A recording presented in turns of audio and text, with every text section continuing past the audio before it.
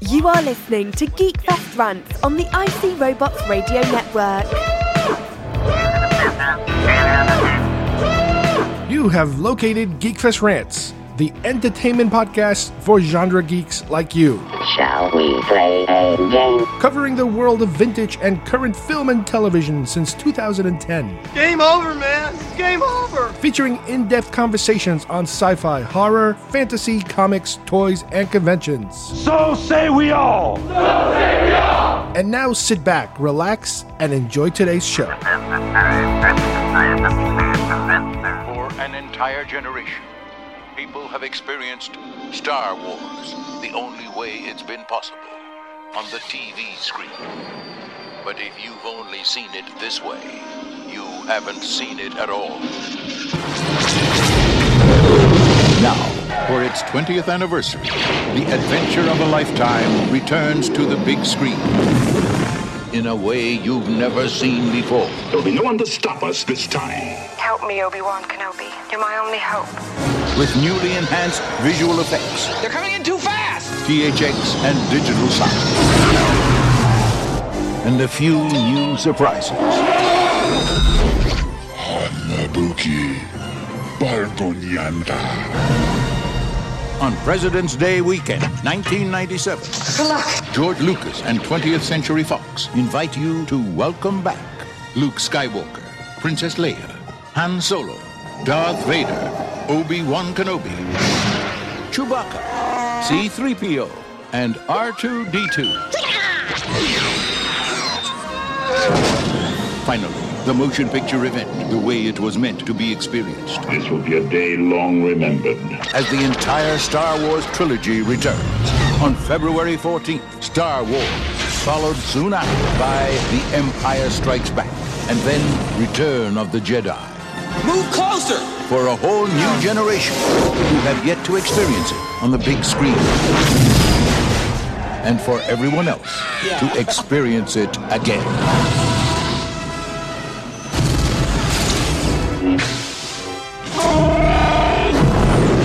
That boy is our last hope. No, there is another.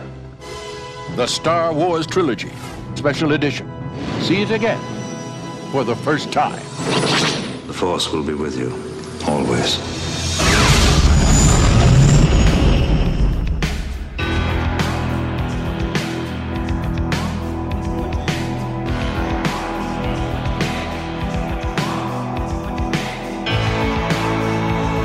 Hi everybody, and welcome once again to Geekfest Rant. My name is Carlos Perron, and today we are going to be delving into an area of Star Wars that we probably haven't touched upon before, and this is dealing with what media format exists out there in order to be able to see Star Wars at home. Now, we read a book recently about all the different formats that are available since the beginning of the release of Star Wars. Back in the 70s, we had different ways of viewing Star Wars at home. We've gone through 8mm, VHS, Laserdisc, Betamax, Super 8mm, sound, DVD, Blu-rays, and one of the things that is about to come out is 4K, which I believe The Last Jedi is going to be its first episode of Star Wars that is going to be released in the latest and greatest format. And versions of these films exist in many, many ways.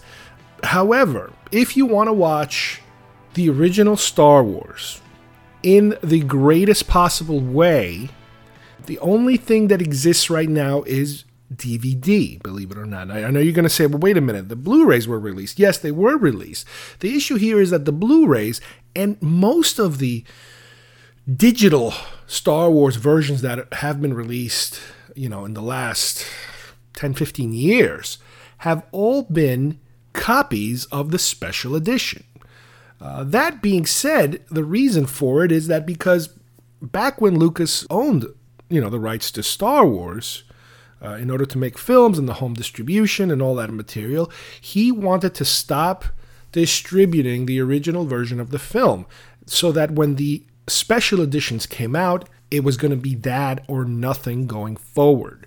So that brings us to the special edition and what kind of insane changes were made throughout the years, not only during the time of the special edition was released, but before the special edition was released and afterwards. There were also many, many, many changes.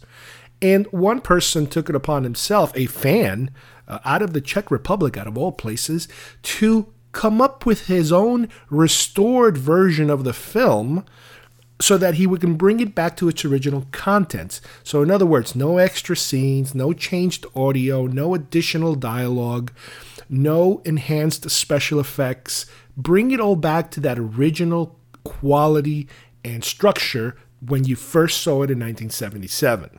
And that's what today's show is about.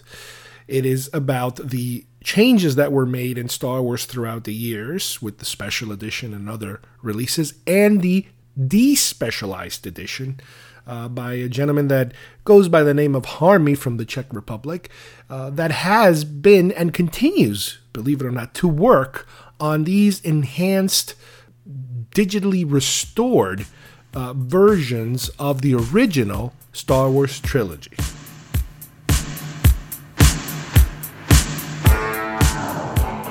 What did I teach you? You are the Duke of New York. You're a number one. You will not laugh. You will not cry.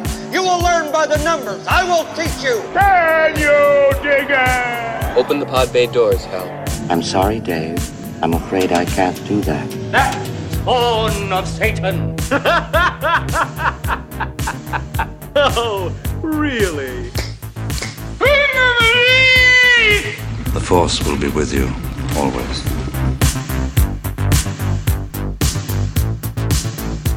Today we're going to talk about a version of Star Wars that is somewhat hard to find these days, and that is the original version of Star Wars.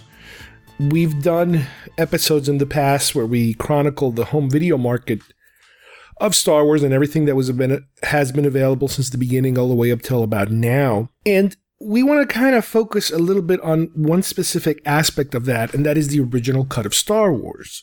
Believe it or not, today you cannot just walk into a video store or a rental facility and rent the original or buy the original Star Wars. You have to do a little bit of detective work in order to get it. Part of the reason is because since the minute Star Wars was released, with each re-release of the film, like they used to do in the past, and then the home video market versions of all these films, especially when you got to the DVD and the Laserdisc aspects of releases, Lucas has been making changes to the film for a very long time. To the point where at first there were very minor changes, and I'm talking about the original trilogy here. But then in 1997, with the release of the special editions, and this was an experimental period for Lucas. He was about to kind of relaunch the entire saga and to possibly go into prequel territory here, even though officially not announced at that point. But this was an experimental period where he wanted to see how the modern special effects techniques, specifically with CGI being introduced and doing such great, fantastic work with films like Jurassic Park, for example, and Terminator 2, and, a whole slew of CGI-heavy films. How would this affect the future of Star Wars? So this also combined with a marketing interest, the toy interests, there was an audience out there that he realized that were kind of dormant for a while since the mid-'80s when Star Wars kind of went into hibernation after the action figure line had kind of ceased to exist and the television enterprises, if you will, kind of got nowhere. There was this, what is considered to be the dark times of Star Wars, where it was kind of quiet. And it was only kept alive by books and the occasional toy here or there. But then the waters started to be tested out with toys, with Hasbro transitioning by purchasing Kenner and reintroducing the line all of a sudden. Later, Kenner was phased out and it was full-blown Hasbro that they were at. But in those first years of Kenner all of a sudden, running around under the Hasbro umbrella with the Star Wars line, was something that was a wake-up call to everybody. And that was yet another facet of why Lucas decided that, there might be something here. It might be time to kind of reawaken this giant and see what we can do with it. And the first theatrical experiment into it was the special editions. With the special editions, he was going to do a number of things. He was going to tweak some of the technical problems that they had with the film. At the time, there were certain special effects that were not completely done exactly how he wanted them to be done. There were mistakes. If you look carefully, there were certain things that had to be fixed. Matte shots, composites, all types of technical visual things that didn't go exactly as they were expected. There was an overall restoration that needed to take place also. Most of the negatives of the film were in rough shape, so they had to restore them, color-wise, chemically, to be able to print in a proper manner again. This was also around the time where Laserdisc had kind of come and formed its own niche marketplace, where people were watching these films now in a letterbox format. They were actually seeing the full picture, but they weren't necessarily getting it all in one shot. At first, even with Laserdiscs, you had your normal pan and scan version, but eventually they started putting out these better, widescreen editions. And with the special edition right around the corner, that was another way to kind of signify that this is it. This is where we're going to kind of push the whole thing forward as much as possible and see what we can do with it. Most noticeable to your average film goer, the big deal about the special editions was that they were going to include new scenes or altered scenes. And this is really what sold the country, if you will, as far as the marketing went, into why this is going to work and why it's worth plunking a couple of new dollars. Now, what's interesting to point out at this time is that almost up until then, I'm going to say maybe 90% until then, the version of Star Wars that you were able to buy for home viewing was the original cut. There were some very minimal things that were changed and tweaked along the way, even before the special edition completely blew everything out of the water. There were some minor tweaks that were done that were quietly done. The most obvious one is the introduction of A New Hope into the crawl. The original film didn't have A New Hope. The original film was just Star Wars, period. Then they added A New Hope. Okay, fine. That was a quiet tweak that was done right around the time of the first re-release. So it was even before home video that was changed. It was altered. Then around the time of the Laserdisc's production, I believe it might have been the Ultimate Edition or something like that. I remember it was the biggest Laserdisc purchase I had made at that time in terms of, I think it was close to $150 or maybe even $200. Big black box. It had just about everything conceivable on it at that time. And again, this is pre-special edition. So it was just about everything they could find except for certain deleted scenes that were kept out of the general population for a very long time. But even as far back as the early 90s, when this Laserdisc had come out, there were already signs of other tweaking taking place. Specifically, I believe it was with Star Wars, where they deleted certain shots of the detention block Imperial officers being shot, hit by laser fire, and the little squib, I guess, exploding with the little, pyrotechnic into their uniforms. They took out a couple of shots of that kind of stuff, which was very minimal. Most people didn't even notice it. You had to kind of point it out to know what was going on. Again, very minimal. You can, you blink and you miss it kind of stuff. There were a lot of audio changes through the years also with these Laserdiscs and, earlier attempts at some kind of, I don't want to call it restoration at the point because they're really not going that crazy, but it's just an unusual bunch of changes in audio that, again, most people don't notice. And it's not just in terms of adding new audio here or there, but also deleting certain lines or certain words. Very minimal the equivalent of blink and you miss it in the audio side. I guess you blink and you miss it. I guess that's the only way we can describe it as far as the audio goes. So then you had, like I said, the big change that came with the special editions. Once the special editions came out, Lucas would go on the record to say that this is it. This is the new version of Star Wars, and this is it. You're not going to go back and get the old ones. The old ones we already sold. They're out of the market. They're not available anymore, period. It was almost kind of like a self-imposed exile, kind of like what they used to do with the Disney DVDs, where it's like they used to advertise them as, we are bringing out Snow White, and then it's going back in the vault forever. And you're like, oh my God, it's going in the vault. I got to get it. It's a marketing ploy, obviously, no big deal. Eventually it comes out again, Blu-ray, whatever, new formats. They're going to pump it out again sooner or later. But as far as Lucas was concerned, this was it. They were going to do this. And throughout the years, we then got more changes. By the time Star Wars was finally put on DVD, I think it was around 2004, a couple of more tweaks were made to the film. And then later in 2011, it was put on Blu-ray. And more tweaks were done to the film. Not as extensive as during the special edition release, but noticeable more changes, sometimes having to do with the prequels now being out and kind of retroactively adjusting things so they match the prequels a little better. And throughout all this time, when you buy the latest and greatest version, if you keep up that much, you do notice that all of a sudden, wait a minute, this looks a little different now. And what's happened is that the version of Star Wars that is most commonly sold nowadays is very somewhat different than the original. How much different? Depends on the film. Star Wars probably had the most amount of work done, substituting a lot of optical, photographic film effects with digital effects. New scenes created, that sort of thing.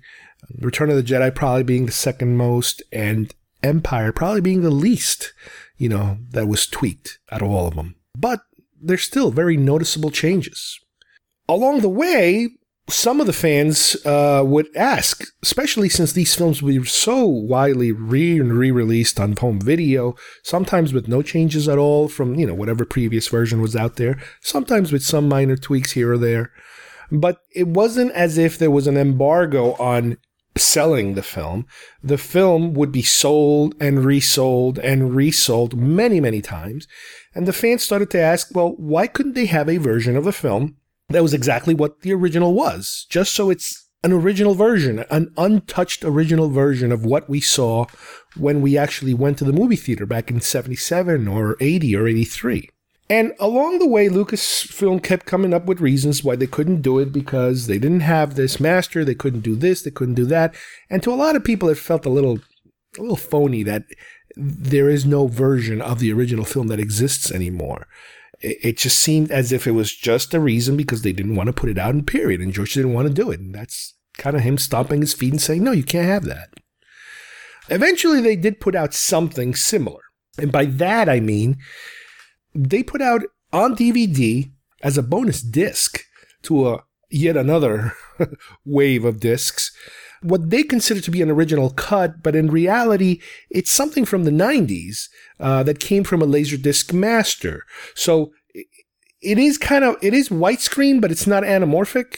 And the best way to explain what something that is widescreen but not necessarily anamorphic is basically if you were to play that DVD on a modern television, HD kind of set right now, 11:9 aspect ratio set, you would get this widescreen look to it. However, the widescreen look would be compressed into the middle of the screen because it is not anamorphic. The film was not fully transferred.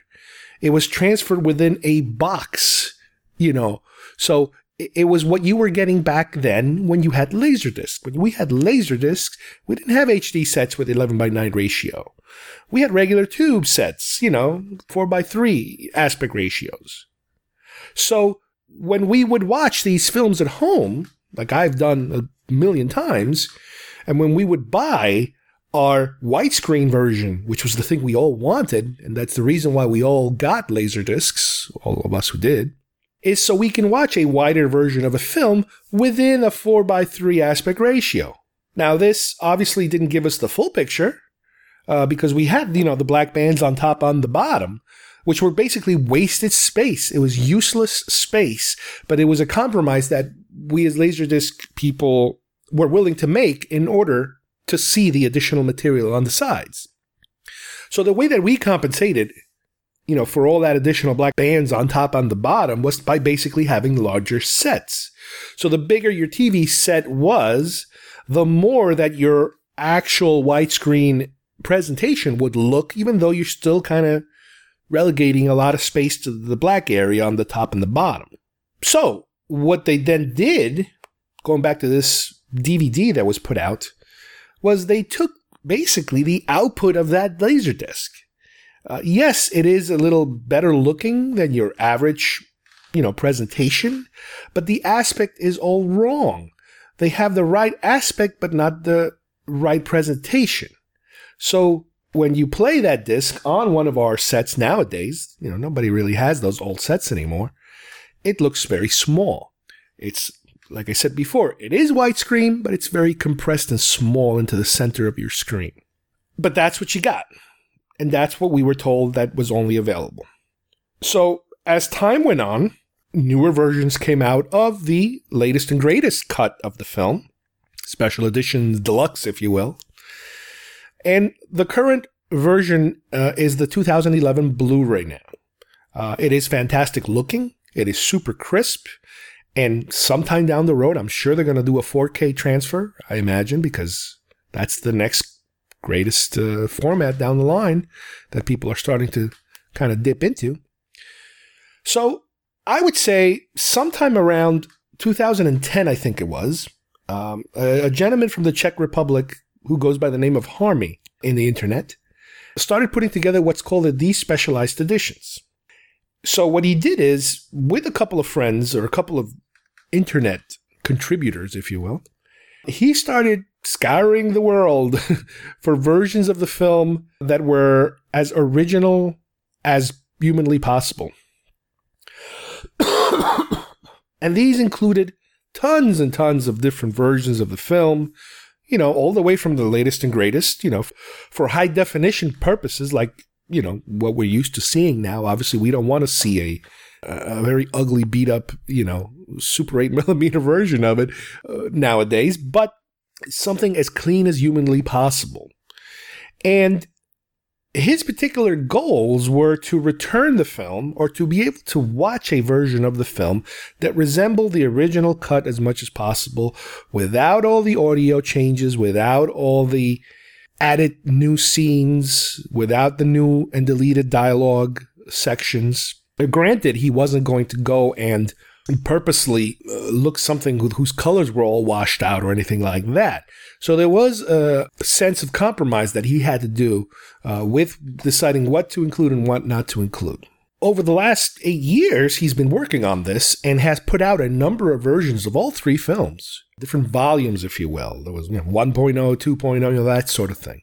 And these have been available ever since he was done with whatever volume, he happened to be working at the time. He is currently working on a new volume of some of these films, because he's able to get new programs that help him kind of fix the colors a little more and, tweak little things here or there. And one of the major things that he talks about in some of the making of videos that he's put out concerning his material is that Star Wars was chosen to be in the Library of Congress's, inductee films that they're supposedly do, a number of films. And Star Wars was apparently one of the ones that was going to be inducted into this Library of Congress, library of, the most influential films of the United States. But for whatever reason, Lucas never submitted a copy, because what they want is an original copy of the film that was originally put out. And Lucas now will only, or at least at the time, I don't know now who's in charge. I don't know if it's Disney or who the heck knows. But he would only put the special edition, and they wouldn't accept it. So as far as the historical perspective, even for the government's purposes of education and prosperity, they are not able to include Star Wars at this point because there is no official older version, original version that is available for anybody. Now, this doesn't mean that the work that this gentleman has done in terms of trying to restore the films to the original content is something that would qualify these films to be able to put in, because obviously there's a copyright issue here, that he's always trying to be careful with. And that is, for him, it's kind of like a research project. He specifically says that his films are not to be sold or bought. He advises that anybody who wants to download it, they can do it as long as they already own some version of the film already. So this is really for the uber collectors, if you will. The people that are interested in more of a historical perspective, as not as much as the content in terms of entertainment value, because, Star Wars is Star Wars. It's got a life of its own. And Star Wars will continue to go on no matter what anybody does or whatever cuts people make or whatever. But as far as being able to experience the film in the manner which you experienced it the first time, that's what his goal is, to be able to let you do that. And this is something that I remember, I see this all the time, and it drives me a little crazy, because when people reference Star Wars on television shows, for example, or award shows, even the Oscars or whatever, a lot of times you end up seeing a scene that is credited as Star Wars 1977, and you're watching special edition footage. And it's like, wait a minute, this isn't really 77. I know it's a nitpicky thing to do, but it's also nitpicky in the other way around, is that you're not really showing people what you're saying you're showing them. You're showing them a fixed version of what you are meant to be showing them. So what we now have out there is a version, his version, of all three films, the original, Star Wars, Empire, and Jedi, tweaked and fixed so that they resemble as much as possible the original ones. Like I said before, there's a lot of stuff that he's still working on, that he still continues to perfect. A lot of it has to do with color. The different official versions, there's slight color alterations that we don't understand if there was just an error or was done on purpose. We don't know. But let's start talking about some of these one film at a time. And let's begin, obviously, with Star Wars. Now, as I mentioned earlier, with Star Wars, one of the first changes they made was in that title crawl. They added A New Hope. This is pre-digital era, retconning the film so that it fits, for future purposes of being able to expand the franchise, obviously. So this is Chapter 4.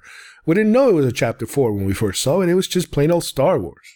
They did do minor changes in the actual crawl. They actually capitalized the word rebel, make it a little more important.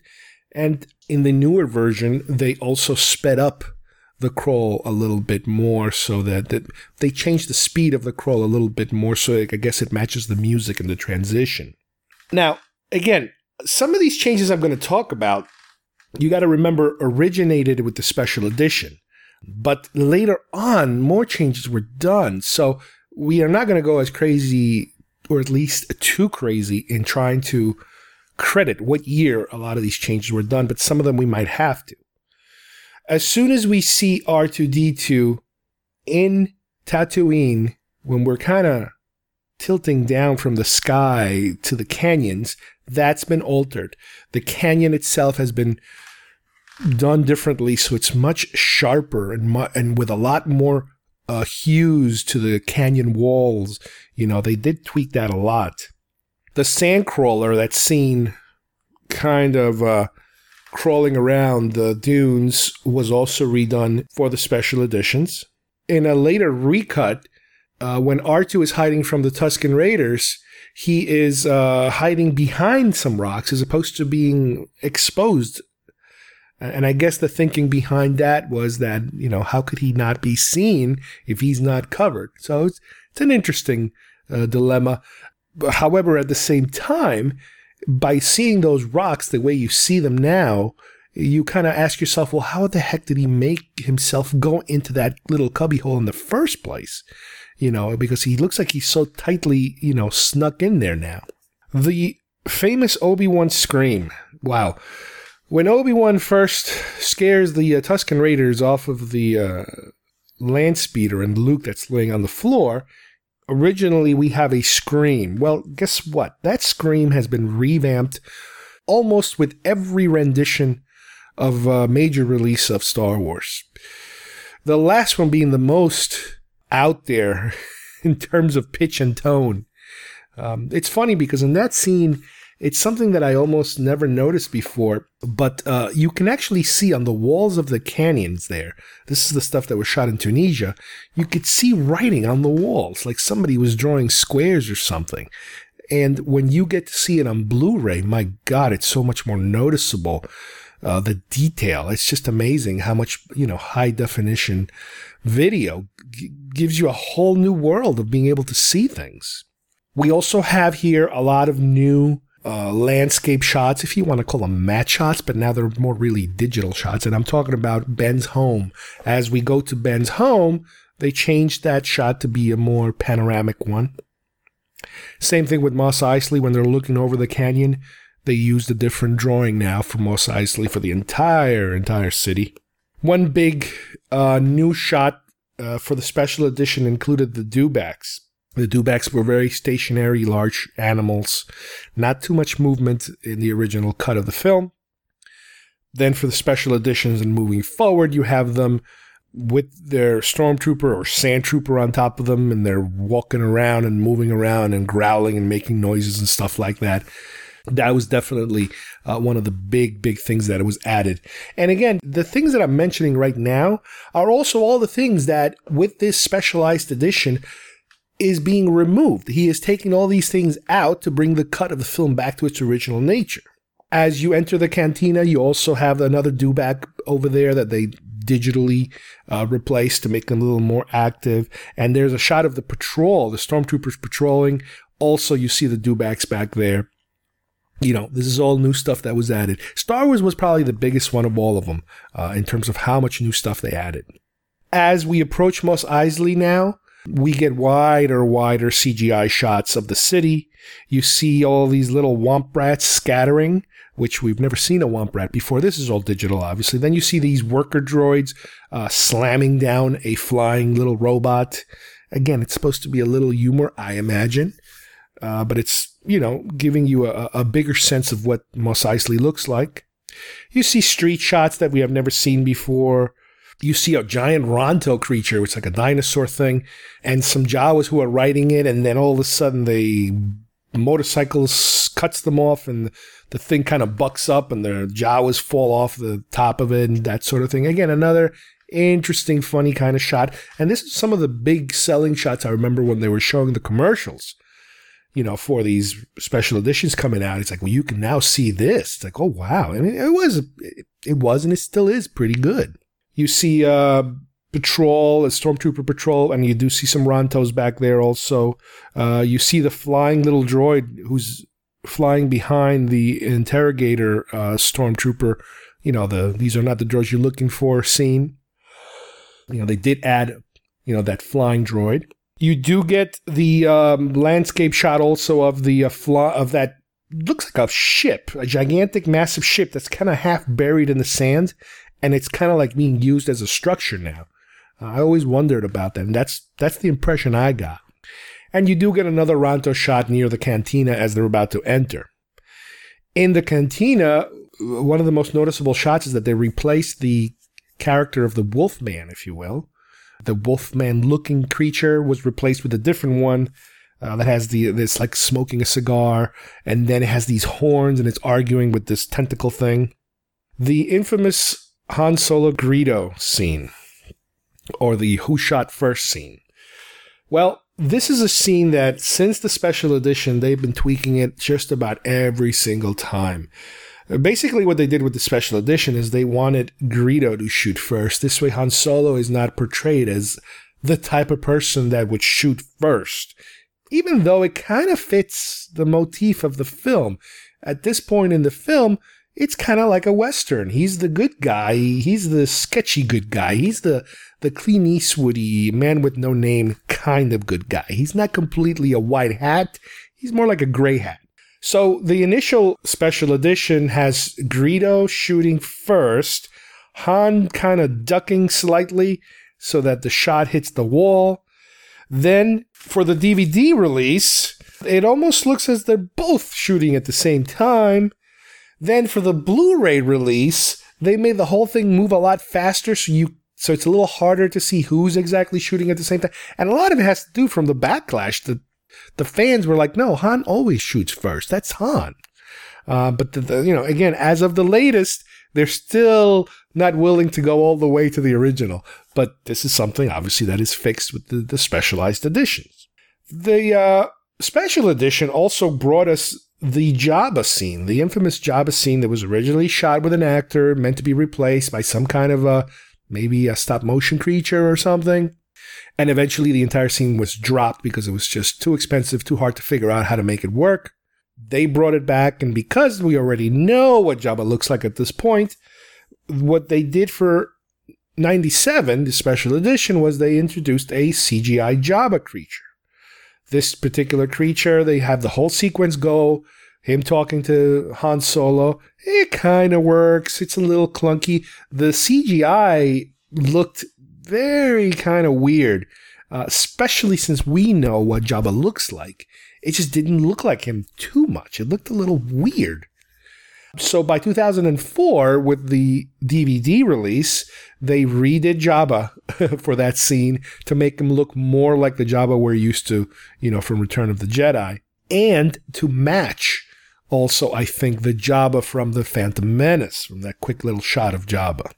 And by the Blu-ray release, they even tweaked it a little bit more, not as extensively. So, they're really committed into keeping this scene in, and it just keeps changing and changing.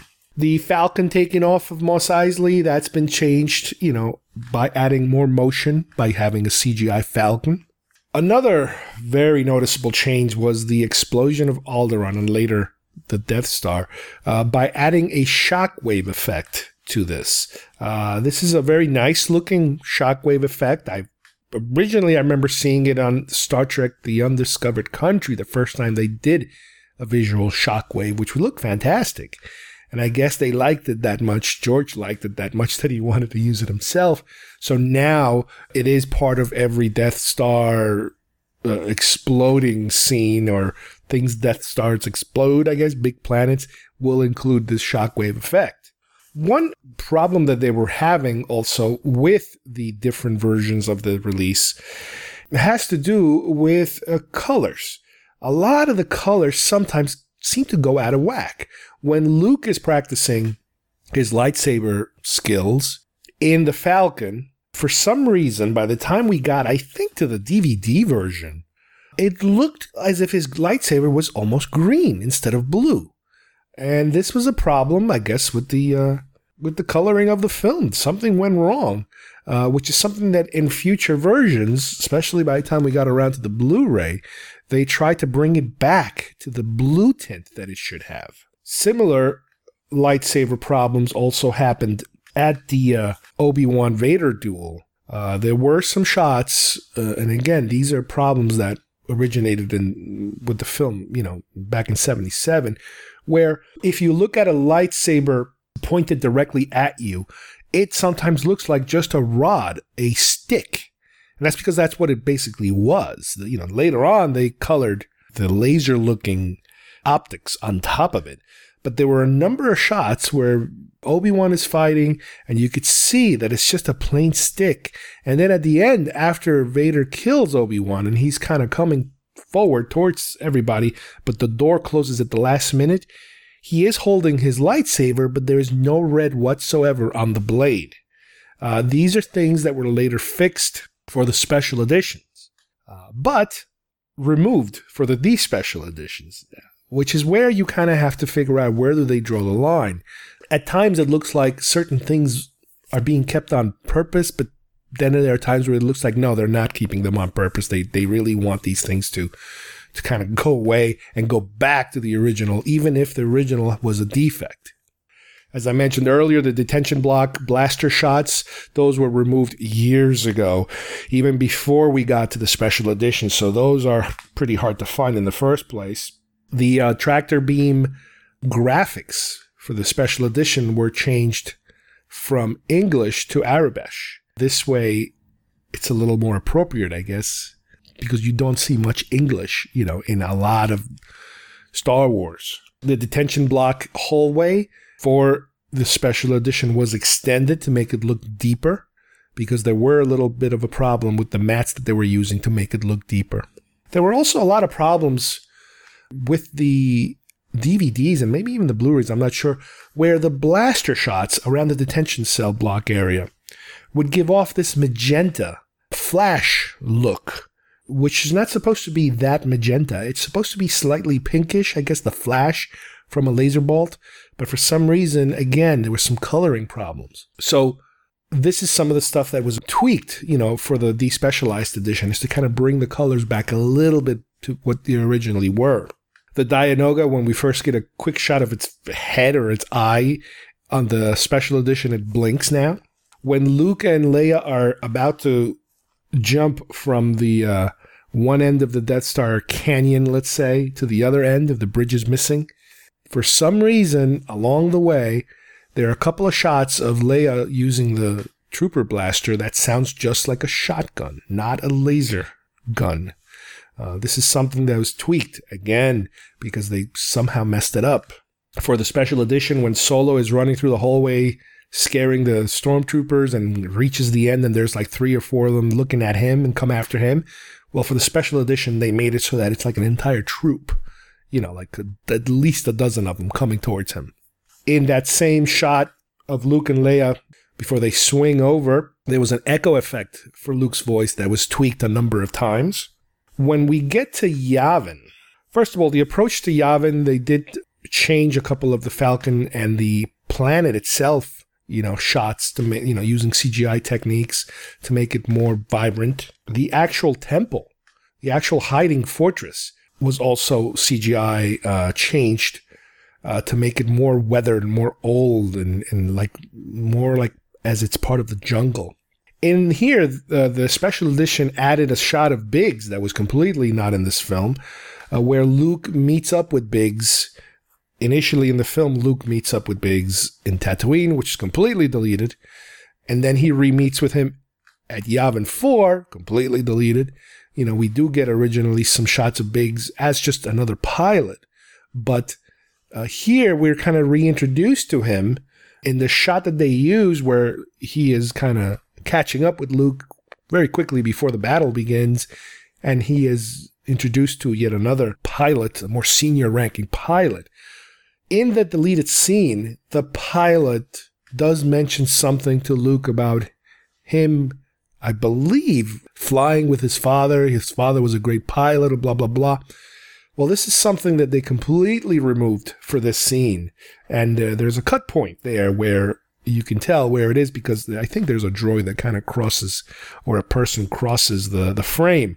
And that's how they hide the cut, by having that whole chunk, take place at that moment, the cut. This is something they had to remove because obviously you have the prequels in the near future, and for story purposes, they don't want to have a character that is aware of who Anakin Skywalker was. It kind of could complicate things, in the future. So they completely cut that scene out for retcon purposes, and just kept it with him talking to him, but not referencing his father at all. There were some shots of R2-D2, and this is something that happens on all 3 films that had to be fixed, because whenever you see R2-D2 on top of the X-Wing flying in space, because a lot of those space shots are done in blue screen, anything that's blue ends up getting washed out or discolored or potentially completely removed, because the blue screen process removes the blue. Well, R2-D2's head has a lot of blue in it, has a lot of blue sections. And that is why a lot of times when you see R2 flying, he might look like those sections are black or very dark gray instead of blue, and that is part of the blue screen effect.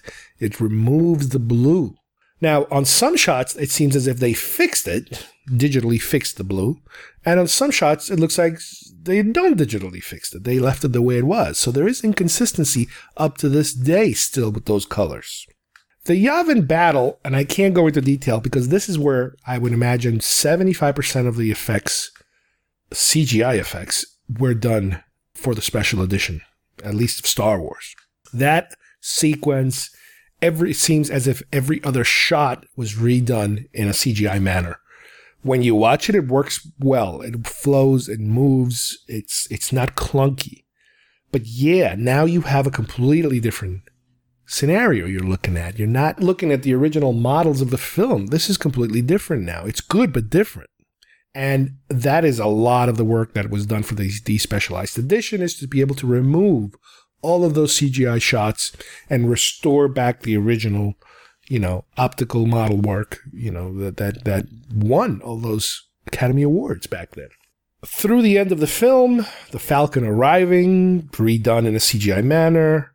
Even before they get there, the X-Wings departing, that's all new. The X-Wing formation, again, another classic money shot, if you will, of this CGI special edition. The Death Star approaching, that's all in there, that's all redone.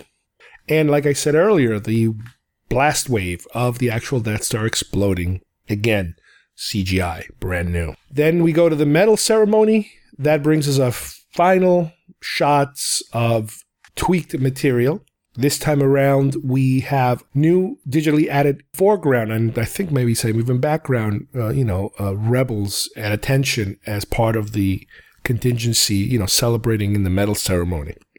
So this is what Star Wars gets as far as changes. So the majority of what I just mentioned is what is then removed for the despecialized editions. As we then move on to The Empire Strikes Back, here we have, as I mentioned earlier, probably the least amount of changes made. The despecialized edition of Empire is on its 2.0 version right now.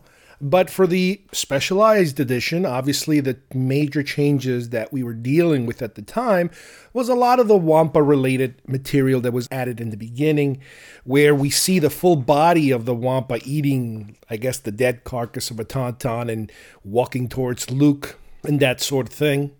The Emperor's message when Vader is talking to the Emperor through the hologram was replaced between the old actor playing the Emperor and the new actor playing the Emperor with new lines, obviously. There's a number of musical cues, and just like in Star Wars, A New Hope, a lot of little audio was trimmed here or there, nothing that ridiculous. Boba Fett's voice was changed also during some of these upgrades, and then again brought back for the despecialized edition. There were some new shots of the Slave One flying with the garbage that they have already changed and then fixed again. Cloud City, the landscape of Cloud City, there's a lot of CGI work there where we get to see all the buildings and we see the Falcon banking around, flying through the city. A lot of beautiful city shots they added to it. The actual landing sequence itself is the same, but they added more ships flying around in different levels of the air. And there's also a shot of the twin pod car flying through the city during the day and banking around the apartment buildings where Leia and Han are staying. There was also a lot of shots that were redone from inside Cloud City, where we see Lando and Han and Leia and Chewie walking around, touring Cloud City, and instead of the regular windows that they had before, they expanded them to make them even bigger so you can actually see some stuff going on in the background, in the outside, in the clouds and the ships and other buildings and that sort of thing. During the scene where the Ugnaughts are playing with the dismantled parts of C-3PO and Chewbacca's trying to get them, for some reason they also added sparks into that fiery garbage conveyor belt to make it a little more dangerous, I guess. During the escape scenes, when they're running through the holes, again, they added more sunset-looking vistas that weren't there before. When Lando exits the top port of the Falcon in order to grab Luke, for the special edition, they added a secondary hatch that opens up and lets the light come in. When Luke falls through the wind tunnel area, let's say, the sound of him screaming is echoing through, which is a different kind of sound that we've heard before.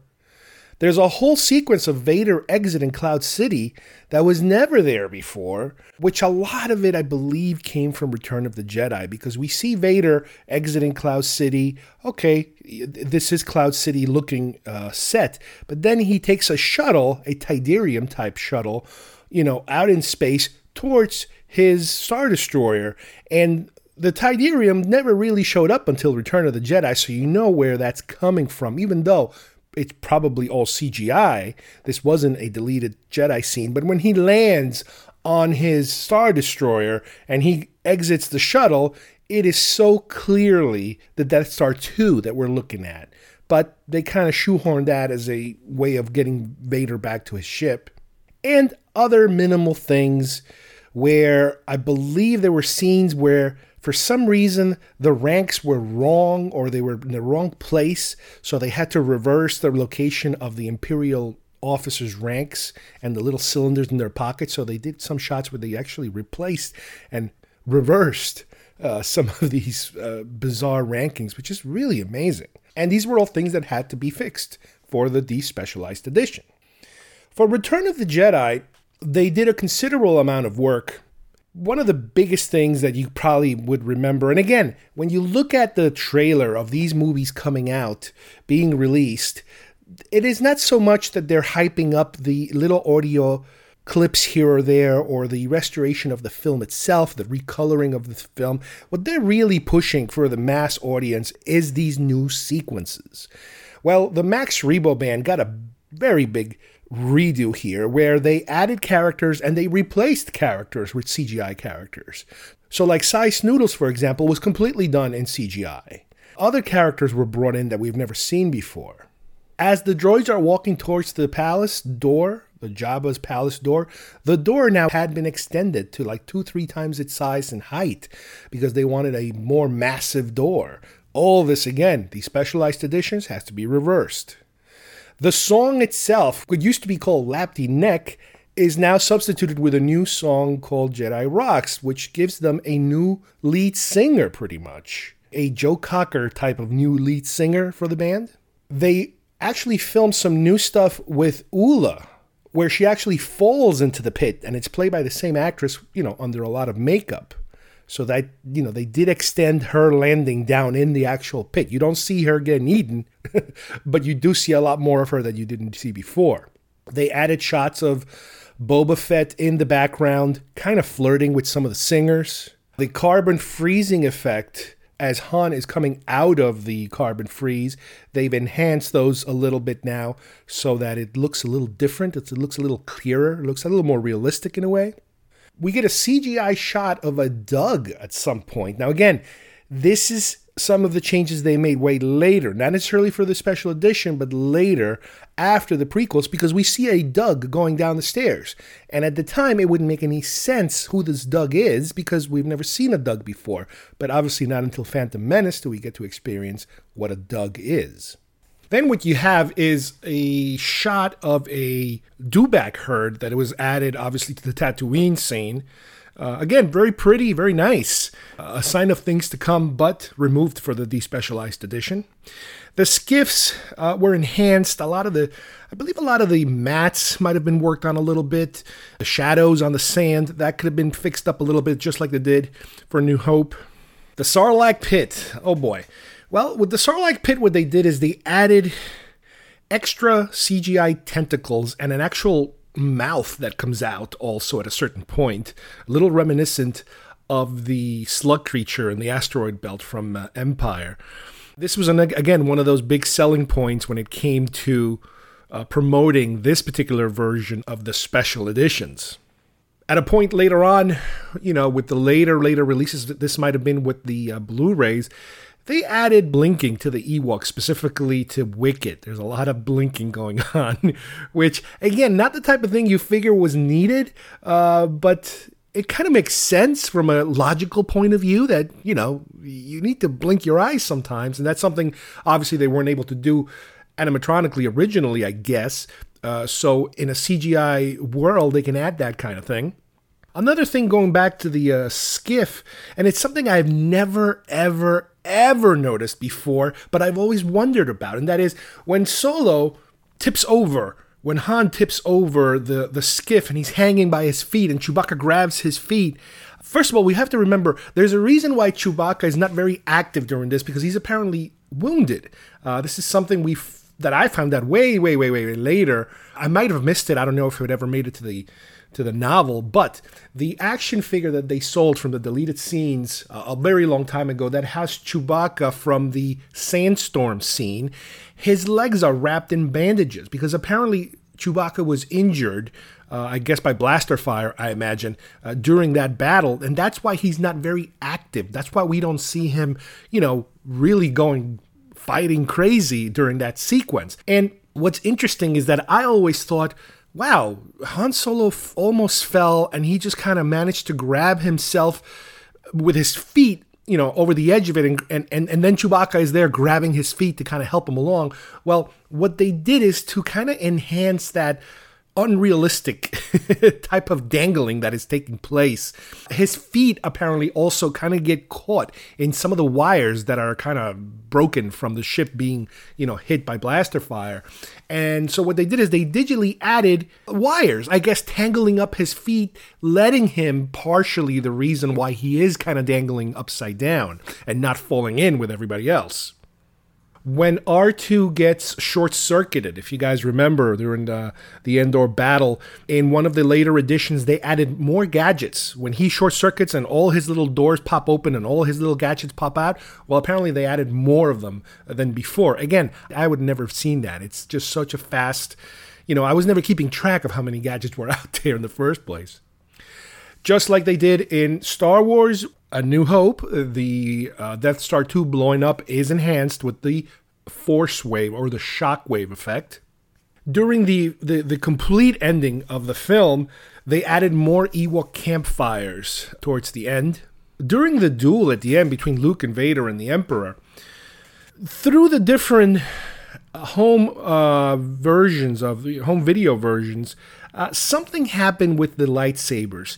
Something that, for whatever reason, the whiteness, the center part of the laser itself, if you will, started to take a definite shade of whatever color it was that the person was holding. So, for example, for Vader's saber, you had the red, bright red outline, along the edge, and that white part in the middle was looking kind of pinkish. Same thing with Luke. He had his green saber, but the centerpiece was starting to look off green. So after a couple of revisions, and re-releases, they finally were able to bring it back a little more to what it should have been in the first place, and that is more of a whitish, solid color in the center. Now, I know that later on some of the lightsabers they futzed around with them because during the prequels, the lightsabers all of a sudden developed a tip, an actual pointy tip, and I think they might have messed with that a little bit in some of the re-releases. One of the most controversial scenes is the Vader No, and that is when Luke is getting hit by the Sith lightning during the duel at the end, and Vader is trying to make up his mind or decide what to do about it. During the original film, he's just going back and forth with his head, and we see his head nodding from Luke to the Emperor, from Luke to the Emperor, that sort of thing. It happens just a few times, and then he decides to grab the Emperor and throw him over. Well, for one of these special editions, I believe it was the Blu-ray one, the last one, they added a very distinctive no of Vader going, no. It's pretty ridiculous, and it kind of harkens back to the Revenge of the Sith. You just killed Padme in your rage, Lord Vader, and he's like, no, that kind of thing. I can only imagine that is what he was trying to do in terms of tying those two movies together with the big no that sounded pretty bad during Revenge of the Sith and sounds just as bad during Return of the Jedi. After the battle and after Luke is trying to bring him back, to load him into the shuttle, and they're removing the mask scene, one of the biggest changes they made was they completely CGI removed Anakin's eyebrows, because the reasoning was he was completely burned, his face during the battle so he wouldn't have any hair, which means he wouldn't have any eyebrows either. I understand the logic, and again, a very minor change that they made that obviously for the despecialized edition they would have to reverse. During the victory celebration, that during Return of the Jedi, we basically see Endor celebrating, all the Ewoks and, all the little villages up in the trees and the fireworks. Well, a lot of that stuff was redone. They introduced new fireworks, CGI, more realistic fireworks, if you will. We get to visit other cities celebrating throughout the galaxy. Again, another one of the selling points during the trailer of this particular film. We get to see Cloud City celebrating, and we get to see Tatooine celebrating, Naboo celebrating, which is kind of weird because if you think about it, wow, we haven't even seen Naboo at this point in a way, but obviously the prequels is what is spurring this on. And we also see Coruscant celebrating, again, because of the prequels. By the time we get to this point in the story, and I'm talking about 2004 re-releases or the Blu-ray releases. This hadn't happened around the time of the special edition because, again, the special edition was the guinea pig for the prequels. And one interesting thing that they did was, like I said, for 2004, you have Coruscant and Naboo. And for 2011, I believe what they did is they enhanced it even more by adding certain buildings that we finally did get to experience way later on. So in other words, for Coruscant, they added the Senate building and the Jedi Temple building. This might have also been done during the special editions for all we know, anticipating what these buildings will look like. But obviously this is something that would have to be done at a secondary round because we do have footage available of these buildings not existing or having, that panning shot of Coruscant showing you a different building, and all of a sudden in a future version of it, it looks more like, the Senate and the Jedi Temple look like. So along with these changes, we also had a replacement song similar to what they did at Jabba's palace. Here they removed the Yub Nub song at the end, the celebration song, and they replaced it with a new, more, I guess you can call it more Caribbean-sounding celebration song. That's the initial reaction that I had.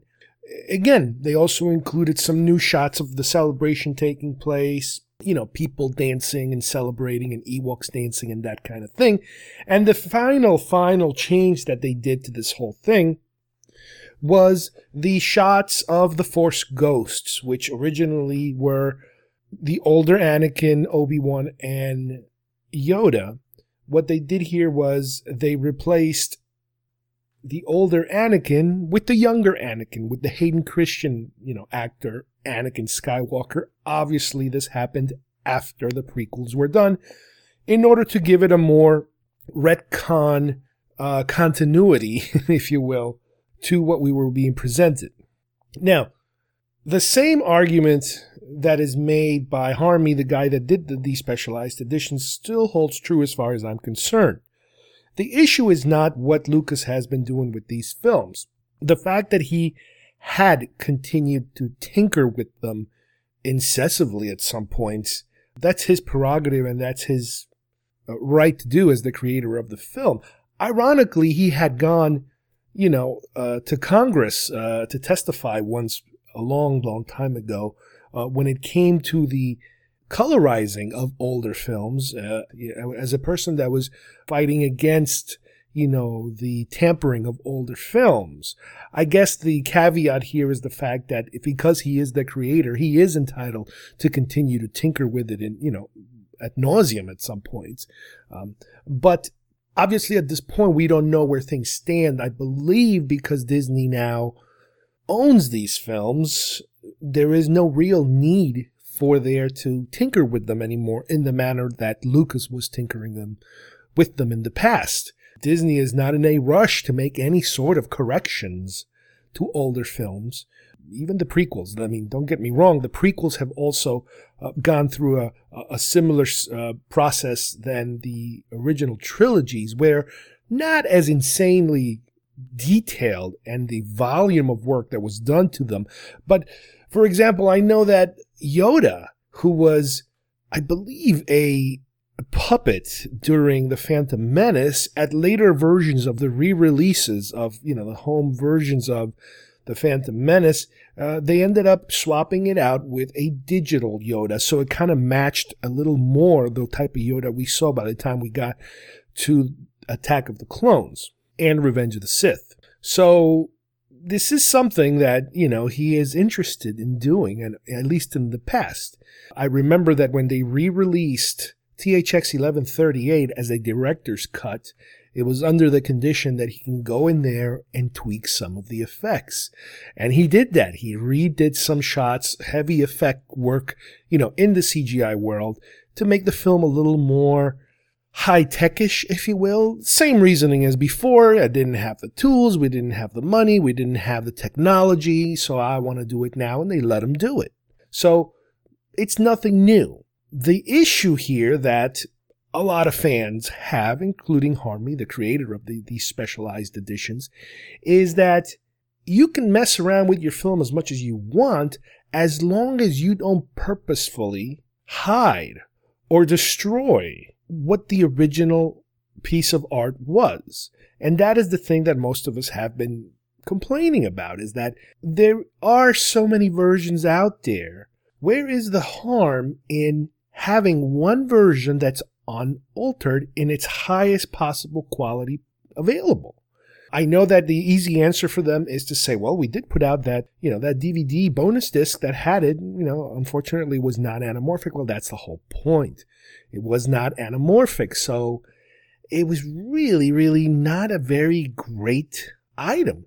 And nowadays, Blu-ray's been out for quite a long time now, and we're moving on to 4K now. So why not put it out in a more modern format so that film collectors and fans can have, something that will last as long as everything else we own? Come on, we own every conceivable copy of Star Wars, some of us insane fans. Why not give us that? So now it's basically on the hands of Disney. Will Disney want to do such a thing? Hard to say. Disney now is putting out their own plan on how to release things and what projects to pursue and what projects not to pursue. They have so many films in the pipeline that they don't really have, I think, the interest or the time to go off on these little flights of fancy of reissuing older stuff in as much high frequency as you see it in the past. When Lucas had no main films to put out, how he would go back and doodle around with some of these older properties. So I really don't expect it. On the other hand, there are rumors out there that 4K versions of at least A New Hope exist and have been shown to people, certain high top level people. So you figure if they're in 4K, they're there for a reason.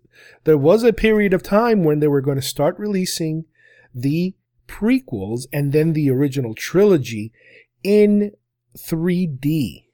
And in order to do that, I'm pretty sure they had to convert everything to its highest digital format available for the time.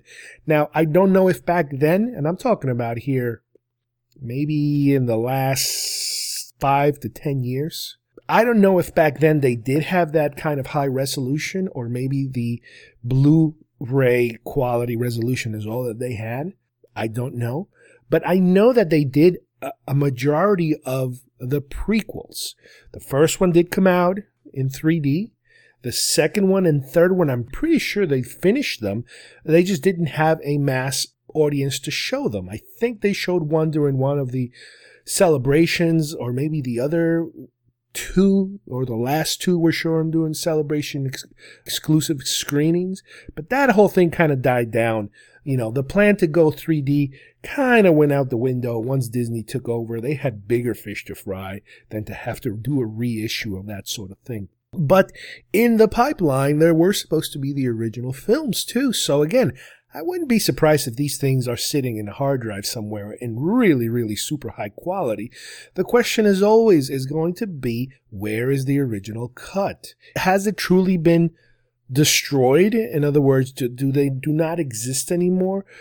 In order to do these special editions, one of the things they're claiming is that they had to go to the original negatives and mess with them so much in order to be able to then upgrade them in that manner. But I honestly don't know, do they just not exist? Were they damaged so much?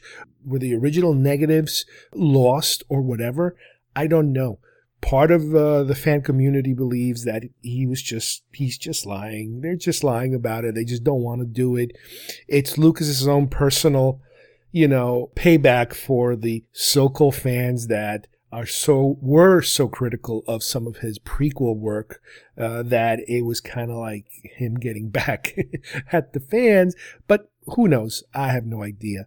The fact that these things might already have been done and do exist, most likely, leads us to believe that, who knows, maybe it is in the works someday from Disney. So in the meantime, we have Harmy's copies that are available. They're a little difficult to find. You could go to YouTube, for example, and find certain places where they will show you how to find them.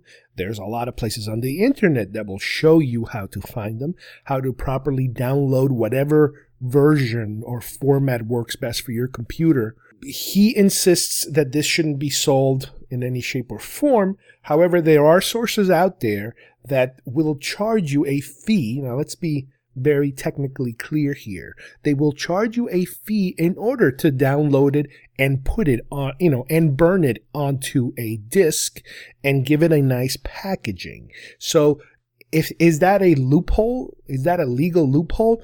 I don't know. Maybe it is. Maybe it is as legal as the fact that he was able to, create these DVDs in the first place, these discs, these versions in the first place, and give them to you in a way where you can watch them on your computer through opening up certain files or being able to burn them onto something. So, you think about it, it's like, well, you know what? If I don't own a burner, a Blu-ray burner, how am I supposed to be able to have a copy, that doesn't just live on the computer? So there are options out there. Let's put it that way. There are options out there.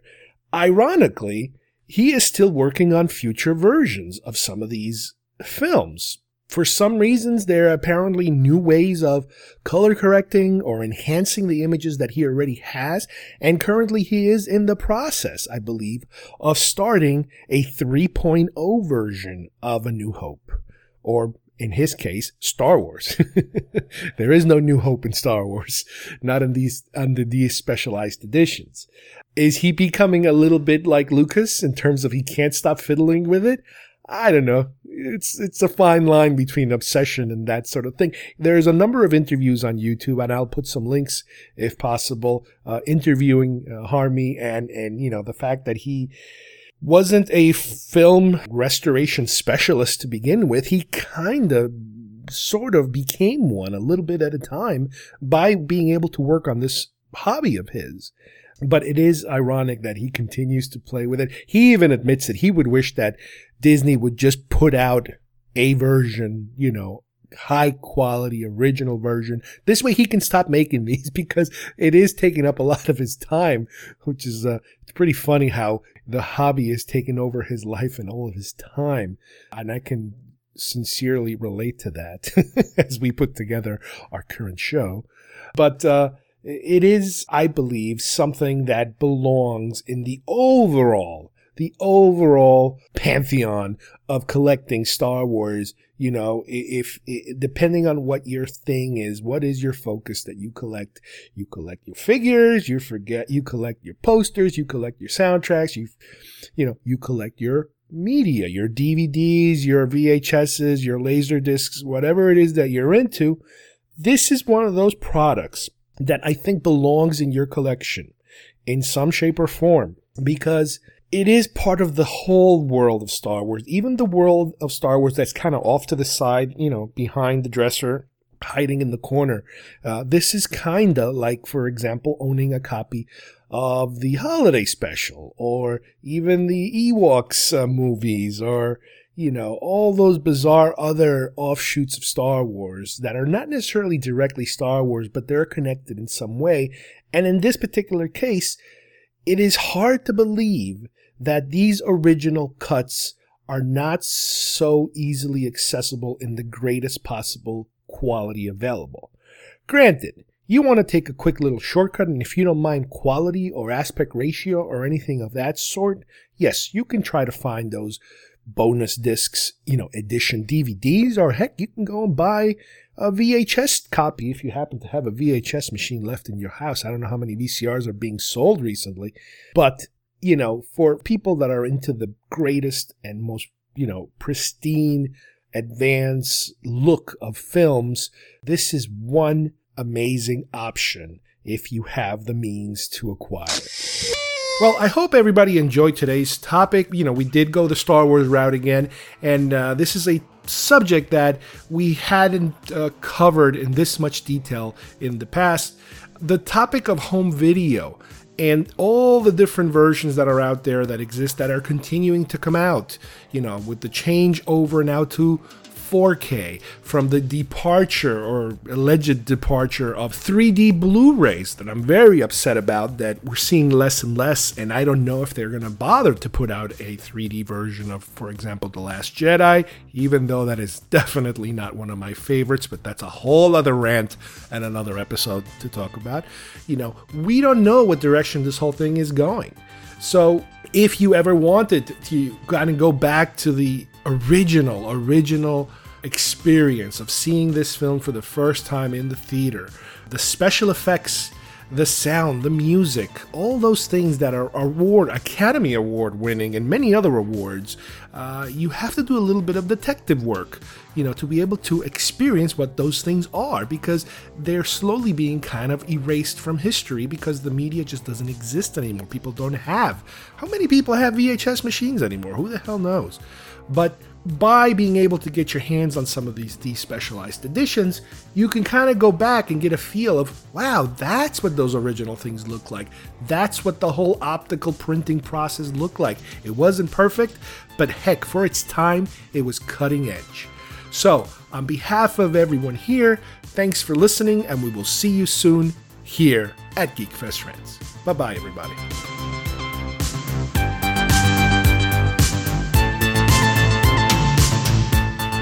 Somewhere in space, this may all be happening right now. 20th Century Fox and George Lucas, the man who brought you American Graffiti, now bring you an adventure unlike anything on your planet. Star Wars. Here they come.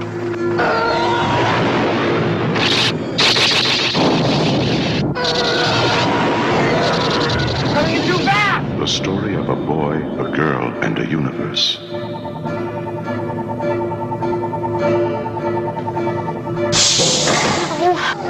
It's a big, sprawling space saga of rebellion and romance. It's a spectacle, light years ahead of its time. I am C-3PO, human cyborg relations, and this is my counterpart, R2-D2. Hello. No sauces, no sauces! It's an epic of heroes.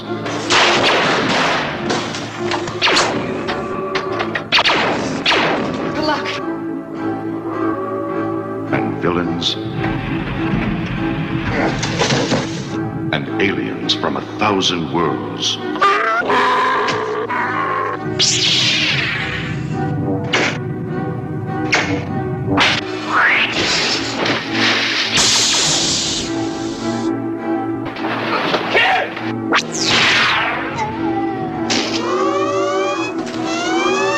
Star Wars, 1 billion years in the making, and it's coming to your galaxy this summer.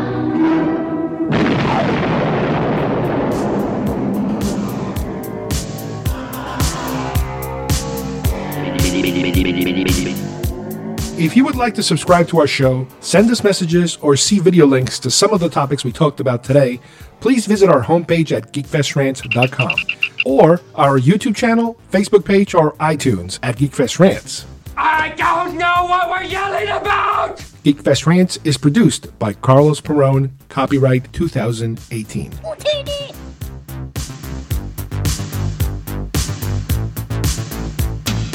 This broadcast is part of the IC Robots Radio Network.